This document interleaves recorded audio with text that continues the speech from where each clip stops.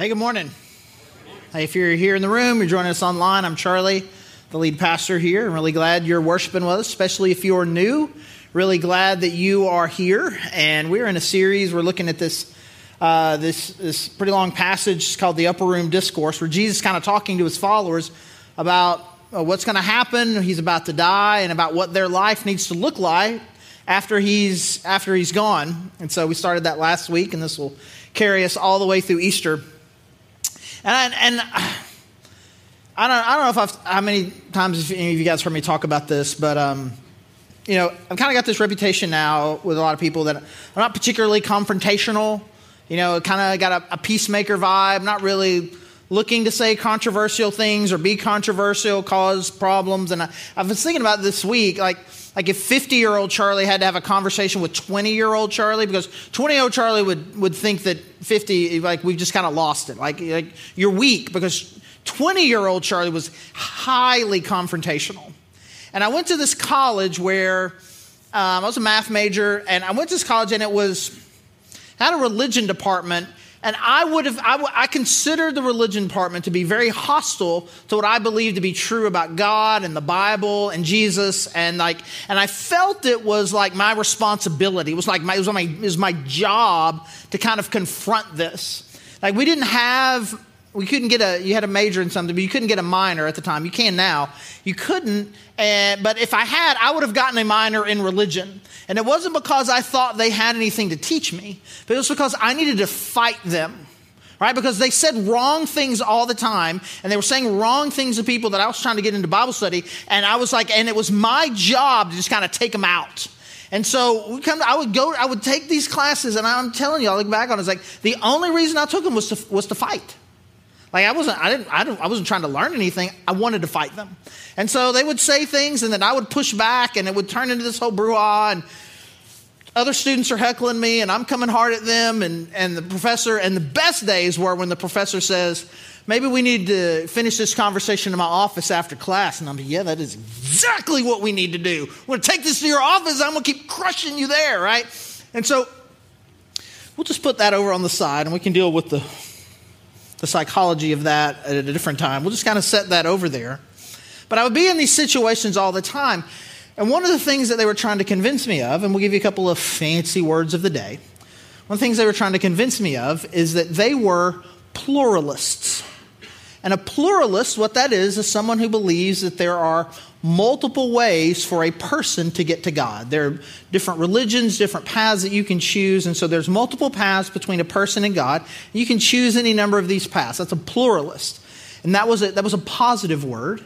And I was an exclusivist, which you can't just say exclusivist. Exclusive, which is bad, right? Because you believe that there's only one way to God. So this would be the thing that we would talk about a lot. And you would hear these metaphors, and I don't know if you've ever heard any of these metaphors or illustrations before, but they would describe like the path to God, like we're people at the bottom of a mountain, and all the people at the bottom of the mountain are trying to get to the top of the mountain.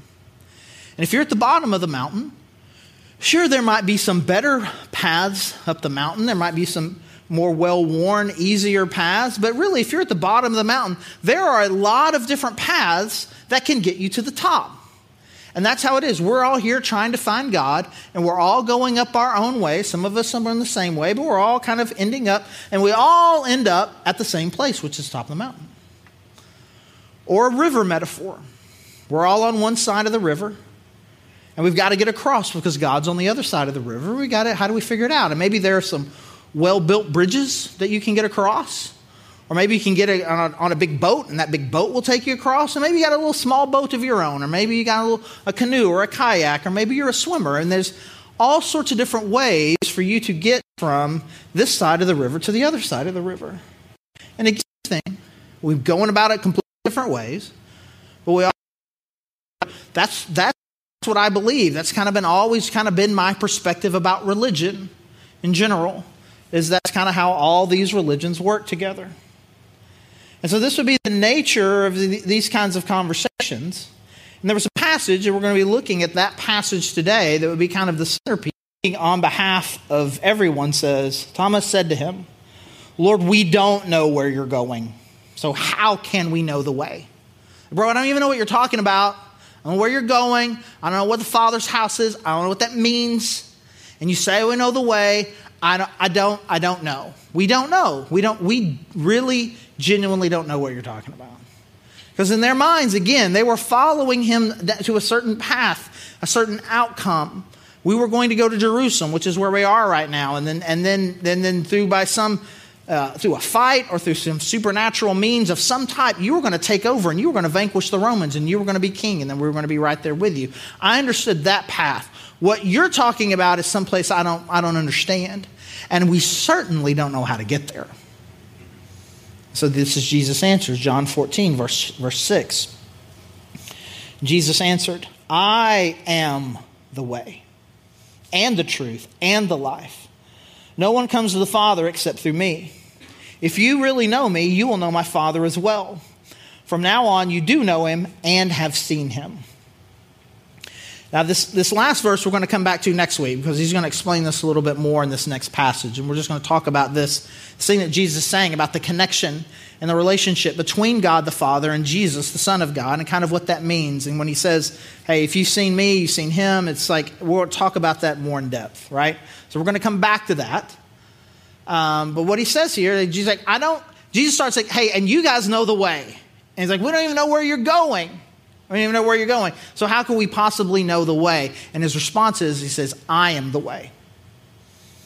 I am the way. And then he just keeps adding to it, I am the way, the truth, the life, and no one comes to the Father except through me. Which, let's just tie this back to what we were talking about, kind of where we started, with the mountain metaphor, with the river metaphor. No one comes to the Father except through Jesus. Why? Not because he shows the way, not because he knows the way, not because he's the only way, but because he is the way. And I think there's just something really powerful about his wording here when he says, I am the way, the truth, the life. There's something powerful there that I think that when we think about Jesus, we think right things about him, but incomplete things about him. So we're going to kind of take these one at a time, and we'll start with the first one, I am the way. And I'll make sure we understand. He doesn't simply show the way. He doesn't simply show the way, he is the way. We don't know the way, and the answer to kind of show me the way, the answer to that is a path. It's a drawing. It's a map. And he doesn't say anything about a map. He doesn't tell them about anything that they're supposed to do. He doesn't tell them anything that they're supposed to believe. He says, I am the way. It is me. And in another passage in John, he talks about him. He's more of a door. He's a door. He's not a guide. He's not a guide with a map. He's not the Sherpa at the bottom of the mountain taking you up to the top. He is the way. It is him. He's not a guide. He doesn't have a map. This is not some treasure hunt thing where you have to find the secret map and you find the thing. You got to go through all the things. And he's the one that's going to guide you. It is him. He is the way. So the mountain and the river metaphors really, if this is what he's talking about, they don't even make sense. But to the degree that they do, I think where they really fall short is they underestimate the treacherousness of the paths up the mountain. Okay, I'm at the bottom of the mountain. Let's give that mountain a name. Let's call it Mount Everest. I don't know how much you know about Mount Everest, but my middle daughter, Lauren, has been an expert on this for the last 15 years. She did this project on it when she was in elementary school and is just overwhelmed with knowledge. And unfortunately for her, she's here today. So if you have any Mount Everest questions, you can just direct them right to him. She knows a lot of things. And she talks about this like, Dad, even the people who train and even know the right way to do it, and they go the right way, and they do all the training, and you do all the right things. It's like it's a little morbid, right? The trail is full of bodies because they can't do it. But imagine you're at the bottom of Mount Everest, and even you see all the people who are training and doing all the things and going the right way with the right guides. They're standing at the bottom, bro. It's just a mountain. Like, I can see I can't quite see it, but obviously the top is that way. I can just walk up right here. This path looks fine. I'm just going to walk up the mountain. People who do it the right way, the right path, they don't make it. I'm going to cross this river. And maybe you imagine the Buffalo River, and you've been out there on your canoe. I can swim across this. I've been on my little kayak, and I get on my canoe, and I take my kids. It's great. Sure. But what if have you ever been to the Mississippi River? Ever been to the Mississippi River when it's flooding? Bro, you think you're going to swim? You think you're going to kayak across that? It's treacherous. You can't do that. Because what those images really leave out is the seriousness of what sin is. That sin is like, it's a huge obstacle. It makes the path uncrossable. You cannot get there. There is no amount of training that you can do. There's nothing that you can do. No guide can even get you there. He's like, I can show you how to get there. That's not what Jesus says. It's me. I'm the way. And it really, if there is a metaphor, it's like, I want to go to the sun. Like, you can imagine all the ways in the world. You just get on a rocket ship and fly to the sun. And sure. And then you die. But you can't. You cannot go there. And we imagine God as much smaller than that, with just easier access than that, because we've made a decision too often to think that sin is not as big a deal as God thinks it is a big deal. And forgiveness is the obstacle. I need forgiveness. I need redemption. I need restoration. I need saving. The images that the Bible uses to describe what we need are dead to life metaphors. You were dead, now you're alive. That you can do about that. What's the path from death? You can do.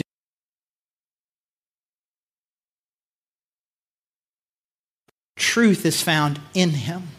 The way is found in Him. And as someone, I got a math brain. I've already talked about that.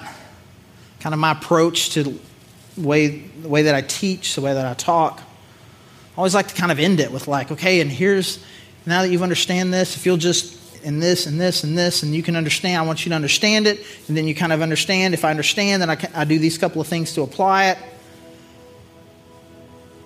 This is very different than that. And I always kind of feel weird because it doesn't feel like the normal routine. Because we're kind of putting a really kind of abstract concept out there. That life is found not by following Jesus' advice, but life is Jesus. We don't find the way through Jesus. He is the way. I don't learn truth from Jesus. He is truth. That I think too often, like we get to all the life advice, the how to get rid of sin and what is good and what is my life supposed to be. We get to all this part, but we skip this part or we forget this part. We think we graduate from it and move to what do I need to do? What do I need to think in order to be a good Christian? And we lose sight of the fact that it is in the very person and the very character, the very nature of Jesus and being in a relationship with Him is where I find life, where I find hope, where I find truth, where I find the way. They're in His person. And so if that's where life is, then my life needs to be about being connected to Him. The last thing that He said to His disciples after He was gone, after He came back to life, He says, and I'm going to be with you always to the very end of the age. So He is a real living presence in our lives that we can relationally be connected to. And if I put my faith and trust in Him and I understand what He did for me with His sacrifice to bring me to God, and I put my hope and faith and trust in Him as the Son of God, then that's where life is.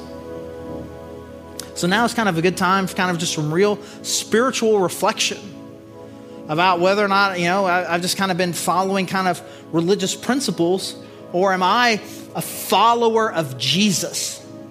So we've got places in the back for that, prayer candles across where you can pray. There's communion available back there. There's people that can pray with you. You can do it here. As you're standing in worship, you can sit and you can kneel and you can do all sorts of things. Let's take some spiritual reflection about really what is the nature of my relationship with Jesus. Is it functional or is it personal? Let's pray.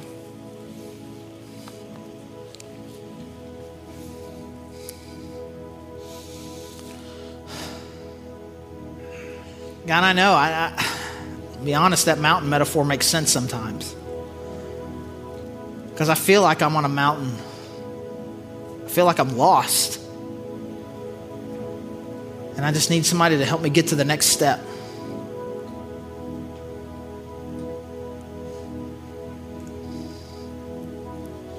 And I'm looking to you to just kind of reorganize my life, to clean out my closet,